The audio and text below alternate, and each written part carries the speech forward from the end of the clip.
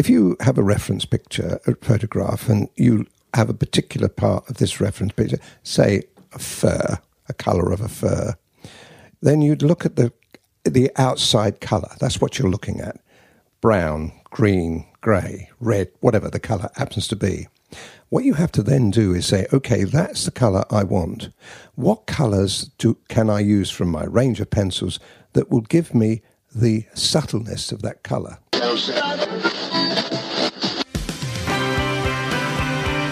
You're listening to Colin Bradley Artcast with Colin Bradley and Stephen Bradley. Hello and welcome to Colin Bradley Artcast. I'm Stephen Bradley. And I'm Colin Bradley. It's only been a few days since we did the last podcast, isn't it? It is, yeah. But we want to make advantage while you're still here, Stephen. Yeah, that's it. Not winging your way back to London. Which I will be next week. Mm-hmm. So, by the time people tune into this podcast, I'll be back home in London. That's right. So we're recording this before I go back. Excellent. So are you all right? I'm fine, yeah. Good. Yeah, I'm in full voice again. You know, I had that croak a little while ago, isn't it? It's weird. Well, yeah. It was weird, but it's all gone now, thank goodness. Yeah. We were talking about, just before we came on here, about the pens that you've got there, because I know you're working on some new projects and stuff, which involves pens. That's right. And you were just saying that people might be able to use their superfine point pens that if they've bought from the art store in the future. Absolutely, yeah. Not folks. just for the pen and ink projects that are out there. Well, they were ideal for the pen and ink products because they were fine. It's the finest one I could get from the Faber-Castell range, and they're really good pens. And I've experimented on several, because I'm doing the cartoons, and we'll be inking those cartoons in. It's not compulsory that you do that. You can just use a pencil, but we'll be inking them in. And I wondered whether we should use a thicker pen. Anyway, I've tried 3 different types of pen as well as the one we use, and I've come back to the one we use. It's still the best one. Yeah. Well, it's the easiest one to use. A lot of cartoon work, they do use brush pens, but they're quite hard to use, and it's a bit like calligraphy. You know, you've got a point on it, so you can use the point when you need it, and then you can spread it out when you want a thicker area. It's the same idea as calligraphy. So, but it's going to be more difficult to use. So I think we'll stick to the pen we know and love. So it gives people a good reason to snap them up on our art store. Yeah, well, they sell anyway, I think, well, because if people find them useful. They're not just for what we do, you know, they're a useful pen anyway. Yeah, good. Okay. Yeah, so lots of new projects in the pipeline. By the time this podcast goes out, I think we would have probably unveiled the new figure drawing subject. That's the next subject going out. The sitting down. Right. Sitting down lady. Yes, the last one. The last one of the series. Series of 3, yes. It's a good one, that. We've left the best till last, really. That was the first one you did, though, wasn't it? It was the first one. It was the first one I attempted, yes. But I redid it again. But the first one I did, I was fairly happy with it. But by the time I got to the second and third one and practiced it, I changed the technique slightly. So I decided to redo that one, and it was better because of it. It's a very stylish picture, I think. It is. It's a nice picture that people... It's the hardest one of the 3. I've got to tell people that. But it's a great drawing skill. And this is...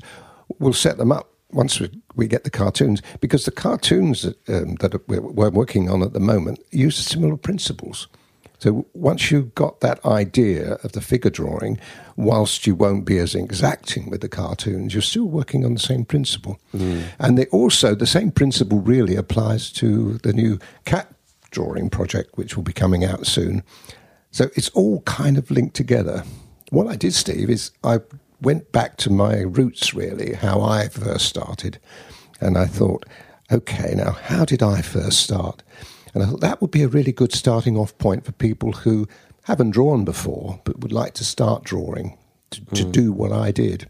It's always the best way, because I've ended up where I've ended up because of how I started off. And the progression, I felt, is good.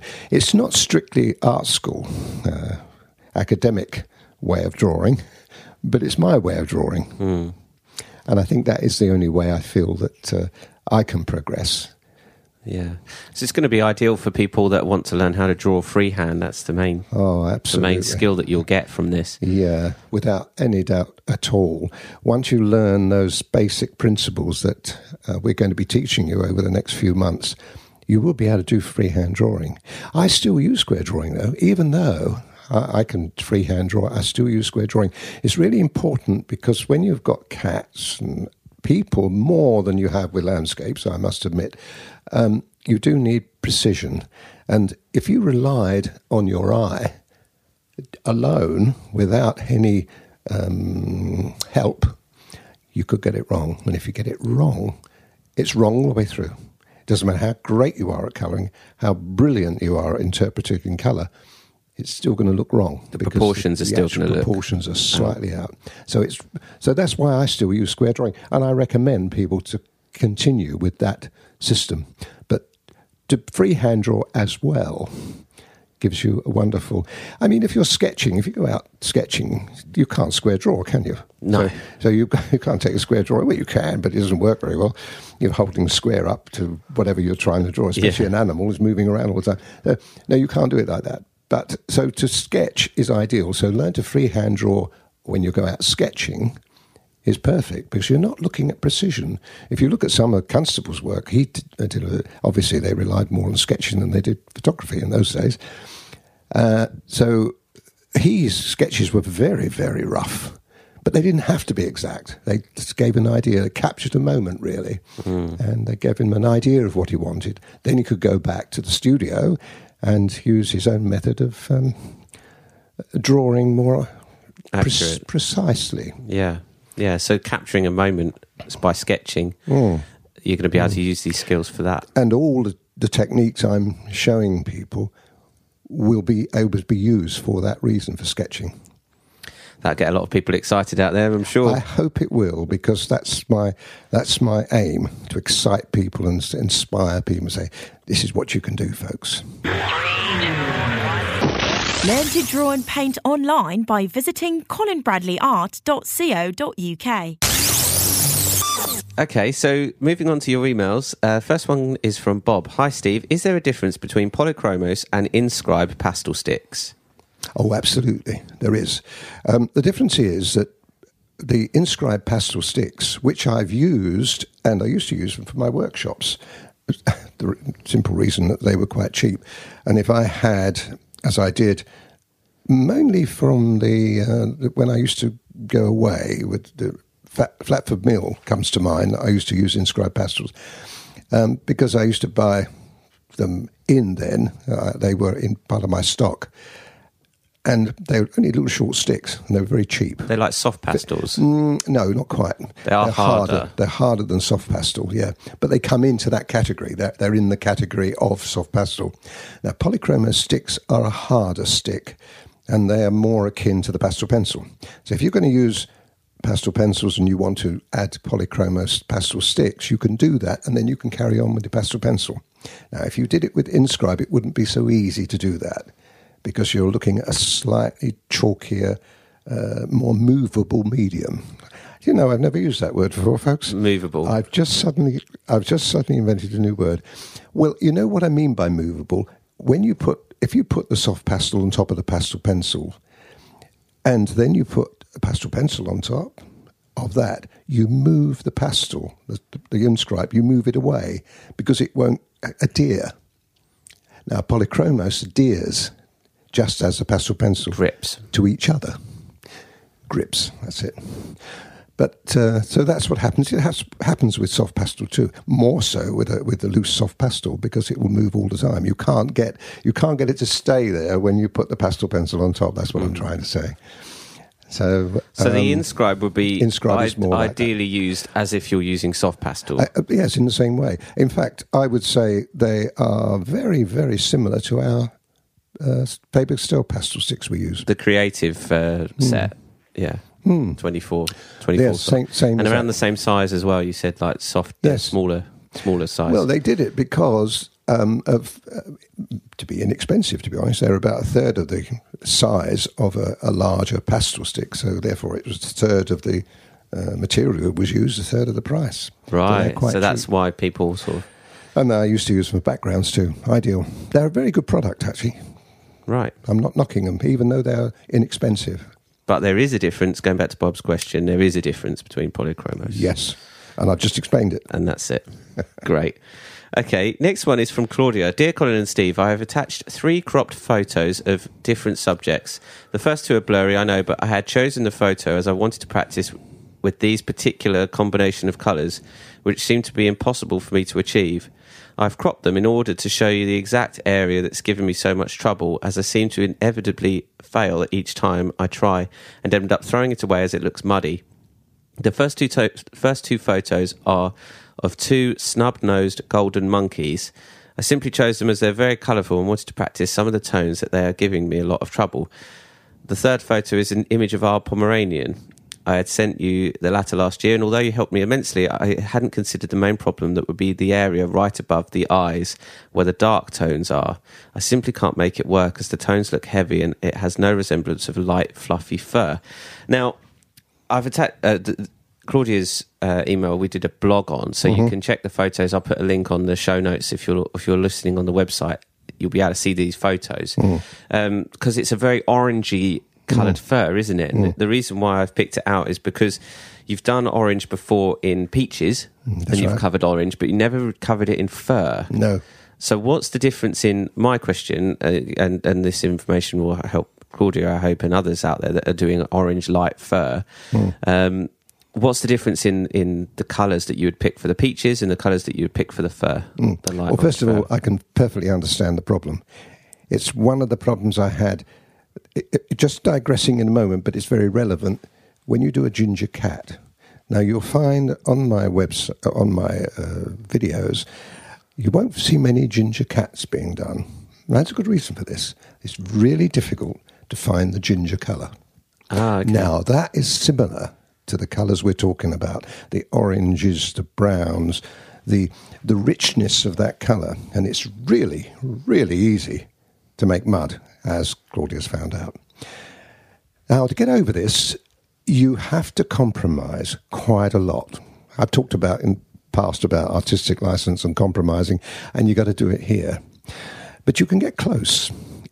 In the situation like that, if you could, when you've got the lighter, that golden lighter colour, you would put the white on, you would put the ivory on. Now, here, you've got to be careful, because you don't want to... That is a light fur, and the light fur can be... You could add a little bit of ochre to it. That's yellow ochre, then orange. Now, it's got to be that way around. Yellow and then orange. If it was the other way around, the orange wouldn't take to the ivory. Are you with me? So you wouldn't in put this orange situation straight on the ivory? Oh, you can, but not in this situation. What we're looking for is that golden colour, gingery sort of colour. So you have to find that. That should actually, because you've got 2 oranges, you've got 109, 113, and both of those 2 can be added on top of the ochre. And that creates, if you're fine enough and careful enough, you can create the fur you're looking for. Now, the other problem is when you want the darker fur. Yeah. Well, you put the white, you put the ivory, you put the ochre, you put the orange, and then you put the 283 on. Now, if you were to do that, you got mud. That's what people would do because they're following what I've just said.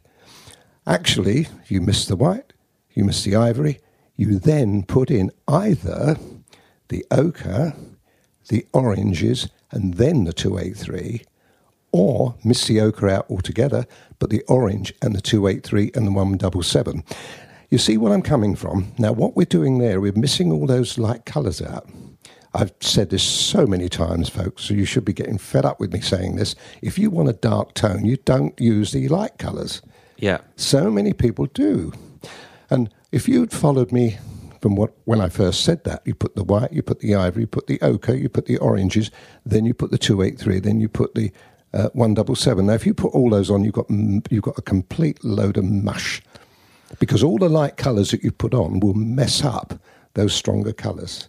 Is the you said the white, the ivory, and the ochre? Is that the yellowy ochre you're talking about? Well, it doesn't really. There's 3 ochres you could choose, really, Steve. You've got the, and you can sometimes play with all 3. I wouldn't put all 3 on.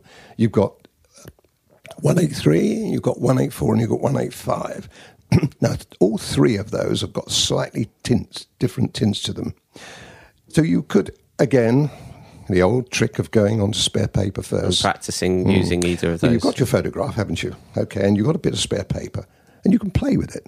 Play with those colours until you reach the right one. You might find that 183 is a little bit too far towards the ochre. The 185, which is a richer colour, might be the ideal colour once you put the orange on. Yeah. Got me? Now, that will work, folks. I guarantee that will work. But it's not going to produce exactly the colour that you're looking for. But it's good compromise. What's the 283? 283 is burnt sienna. And what's the 177? Is Van Dyke brown. Right, okay. So I can see how we're getting into these. Yeah. So now you're getting dark. Medium if you dark want to go tones. darker than 177, and sometimes you do, as long as you put the 283 on. I mean, if you're really going really dark and you need to put a darker colour on, you forget all about the oranges. You put the 283 raw on the paper because you're looking at really dark colours. 283, 177, and then you can put a bit of black on. So you're starting with a medium brown tone. But you've got to be careful there. You've got to make sure that It's your got to be base super colour... dark. Oh, that's really... But sometimes it works that way, Steve. Sometimes you have to. What if you had some really light orange fur with some dark bits in it? Then you've got problems. Then you can't really, because it will look muddy. Is that right? No, you can actually get away with that to a certain extent. I doubt if you've got a light fur sticking out of a very dark bit of fur. Yeah. Don't do it. Don't try it. I think this is one of those things that, do I really need to do that? Is it really, really important to the picture that I actually do that? That's when artistic license comes into place. Yeah, we had a case a little while ago where I can't remember I think it was a gentleman. said he had dark fur and in the cat, and there was some light furs, Yeah. and I said, "Don't do them. Don't do them. Yeah, just miss them out because it's Forget them. Yeah, Use your artistic license." No, I mean, well, you could say to me, "What about a whisker? You can't leave a whisker out." No, you can't. But then you use a really, really sharp white and zip it in. Yeah. It's bound to pick up on some of the dark colour. You can't avoid it, Steve. Yeah.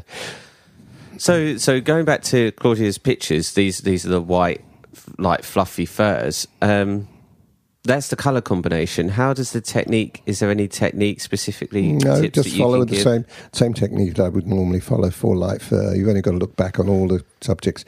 There isn't any difference. You wouldn't change your technique on that. You've just got to be careful and mindful that you've got to move from the light colours to the dark colours as carefully as you can. It can be done, as I've proved so many, many times. But you've got to practice at it. You've got to practice on paper first and try not just the colours, Steve, but the techniques too. Mm. Okay, But that will solve the problem for her. great. Added to that, as I said, artistic license. You've got to accept. You've got to use some of that. Okay, good. Would that apply as well? I'm still on this ginger subject. If you're doing someone's ginger hair, like human hair. Yes, it would. Yeah. Absolutely would. Yeah, exactly what you just said. Exactly what I've just said. Yeah. Okay. Next one is from Jan. I can't wait to join your membership. We'll try 3 months to begin. Just initiating a PayPal account at the moment. I have tried all the stores in Adelaide, South Australia, but I cannot get the Fabriano paper, so I would love to order a pack of both sizes from you. I already have a beautiful set of Faber-Castell pastel pencils. I also have some Conti pastel pencils. Do you ever use them? I did when I first started, and we are talking about the very first time I used pastel pencils. I bought a few Conti pencils as well as the Carbothello, which I was using then, and I found them. Some of the colours, particularly, they had a really attractive pink in there, which hasn't been reproduced at all in any of the other ranges, as far as I know. Really? Yeah, and I used to use that quite a lot, that Conti, in with the Carbothello. The only drawback with them is they can tend to be a bit scratchy. Every now and again you get a bit of scratch, and that put me off. Is that because they're a bit hard, too hard? I don't know. It might just be the consistency of the pastel. You've got to bear in mind that we use pastel pencils unlike most people used to use them. I think more people are coming around to our way of doing it now, but in the old days, it was just a pencil that was convenient to use with the soft pastel work to put some detail in. Yeah, yeah. And they used to use them as a sketching pencil more than we would do as we do at the moment. So they were used differently. And I don't think the criteria was the same. People didn't need to have those pencils as fine. This is where Faber-Castell scored, and subsequently other companies have also followed suit in recent years, where they've produced a pencil which is more able to be built up and use them as we use. We started the revolution in those days. To be used independently, though, is more importantly to be able to be used as in their own right. Yes, they were used as a sketching pencil, and I used to see people using them, and I saw results. I didn't like it because it was more of a colouring sketch rather than depth. There was no depth to it. Mm. And that's okay if that's what you want to do. But the way we kind of changed over those 30 years has now swung it round. And most people that use pastel pencils now use them the way we do. Mm. Good. You started something off there. I did. So obviously Jan's got some Conti pencils, so she can use them. Yes. Especially that pink. If you've got the pink... Wow, your quid's in. I can't remember what it is now. I haven't got People it are going to go out and buy a load of pink Conti pencils. There was quite a few of them as well, and I can't remember. It was like a very pretty pink. But I used it in portrait work. Yeah, I bet. I mean, this is in the very early days. But no, I don't. You don't need it particularly. We don't need it now. I look at the work we do now with the portrait work. We don't need it now. Mm. But if you've got them, use them. Yeah, they can be used in conjunction with the Faber-Castell. Try our free courses and sign up today. Visit colinbradleyart.co.uk. So the next one comes from Mark. Hi, Colin. I would very much like to always see the original photo or picture that you use for your projects. The reason for this is that it would be very interesting to establish a link between the real-life colours and the layering you use to represent them in your work. I also think that this would be a great help in expanding the individual mental database we all have for remembering colours and representation, as this would allow us to compare real-life colours between different subjects and perhaps find common points or differences between animals, for instance. This could also be an incentive for us to experiment with other colour combinations compared to the ones you use. There may be a reason why you have not added the original picture in the past. If there is, it would be great if you could share it, or maybe if you just did not think of it, or maybe thought it would not be useful. This is not easy to put into words, but I hope you understand what I mean. I do absolutely understand what Mark means, and it's a really good question, and it's going to be a very long answer, I'm afraid, because first of all, I have been asked a few times by different people whether I would do this, and I have done it. If you look over all the videos that I've got, you'll find that I do occasionally. Show the reference picture. If I'm using a reference picture. Yeah. The problem is, folks, I don't use one reference picture. Very I often. use sometimes as many as 5 reference pictures. Now, can you imagine a situation where I'm constructing a picture and say, no, which one? Oh, this is the one I've got to show you, folks. Now, this is going to be really boring. I mean, probably Mark will find it really interesting, but I've got to look at a general thing and a flow. First of all, I've got to keep putting different pictures up, because I'm using different ones. Sometimes I take the head of somebody and put it on the body of somebody else, which I've just done recently, and it works really well. I can't show both of those. It's just impossible to do. Well, the projects are long enough as they are. They are. Yeah, so unless you want to double the length of the projects, folks, it can't be done. This is one of the main reasons I don't do it. The other reason is that when you're focusing on my picture, which I do quite well now, I'm getting good at this, you see close-up my picture, if I've got to keep breaking off, it loses the flow. As far as I'm concerned, it would lose the flow. And it just wouldn't work. I've tried it a few times and it didn't work. In practice, it didn't work that well. As far as knowing the colours are concerned, that really shouldn't be a problem, because the colours I choose very often aren't the colours that are in the picture. Mark will say, well, yes, but I would like to find that out. Then I'd have to go and explain why I'm doing it. And I'm sorry, you're getting very complicated now. Is there a general reason, why you would, if you're looking at a picture, that you would sort of look at the colours and go, well, actually, I know that looks like that, but I'm going to do that?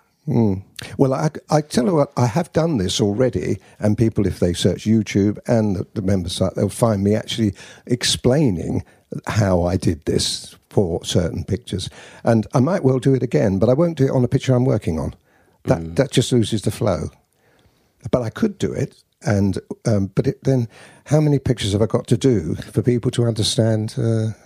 Because every photograph that I use, I would have to start explaining how I use those colours. And I know that might be interesting, but it would be very boring for me. Well, there is some videos that you've done a little while ago on choosing colours for various subjects, and they're going to go up as a subject. So we're going to hit the points that Mark's raised, and other people have also asked about picking colours out of a reference photo, but they're not going to be. Some of them are projects that are going to be coming up, but some of them are just you're just looking at a reference photo and saying, I'll choose this colour and this colour. That's right. So we are going to be covering something like this, because I think if people want to branch out into their own subjects, it's a good thing, a good bit of information for people to see how to look at a photo, because if you want to get as close as possible to that colour that you're looking at in the photo, you might still have to change it. Absolutely. That's right? Almost certainly you would. You can't get an exact. No. So people have just got to get close to it, learn how to get close to the colour. Is that right? There is a way of doing it, though, Steve, and I've explained it before, but I'll explain it again here. If you have a reference picture, a photograph, and you have a particular part of this reference picture, say a fur, a colour of a fur, then you'd look at the outside colour. That's what you're looking at. Brown, green, grey, red, whatever the colour happens to be. What you have to then do is say, okay, that's the colour I want. What colours can I use from my range of pencils that will give me the subtleness of that colour? If it's say a brown, a rich brown, you say, okay, on my spare piece of pastel paper, I use what I think would be a rich brown. You then put that rich brown on, it doesn't look anything like the photograph. And it won't do, because you haven't built it. You haven't got it. You've also got to remember that most of us would be using the sand colour paper. So you've already got a colour that you're using, even though it's a faint colour. So you have to, if you put a brown on that, which you think is the right colour when you put the pencil on the photograph, and you put it on the sand colour paper, it goes down a couple of notches. It darkens a couple of notches, doesn't it? Yeah. Because you're using already a darkened paper, or a slightly darker paper. That's the thing you've got to remember. So what you have to do is you look at the colour that you want to achieve. That's the colour of the pencil, and that's the colour that is represented on the photograph. How do I do it? Well, then you have to find a colour or colours that will build up to give you, in the end, when you put that final colour on, the colour that you need. Okay, folks, yes, you think, that's a lot of work. It is. But how much are you going to learn if you do that? And every single time I do, that's what I do, folks. That's exactly what I do. So why don't you do what I do? And it can be done.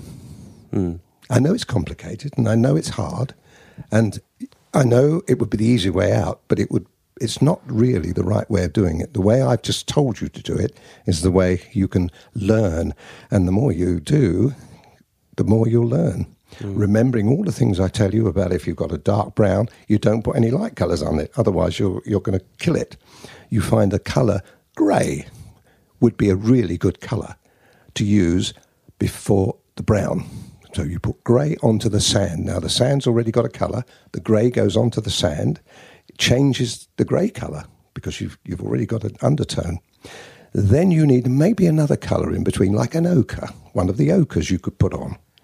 Then you could put the brown. You see what I mean? I'm trying to say you're kind of building up to the colour you need. I mean, I'm talking about brown. We could be talking about anything, couldn't we? Yeah. So going back to what you said about when you look at a picture and you pick out a certain tone, that's the real tip that I The pencil. Yeah, the pencil, like if you look at a reference picture and you said if it's got a brownish or if it's got a greyish, if it's got a reddish. So it's identifying that first and then saying, right now, how can I get... The best way of doing it is to look at your pencil range. You've only got a range of 60 pencils. Yeah. And look at that range and look at the colour of the photograph. Go put every pencil on it and see which is the closest. Which is the closest. It might be a combination of two.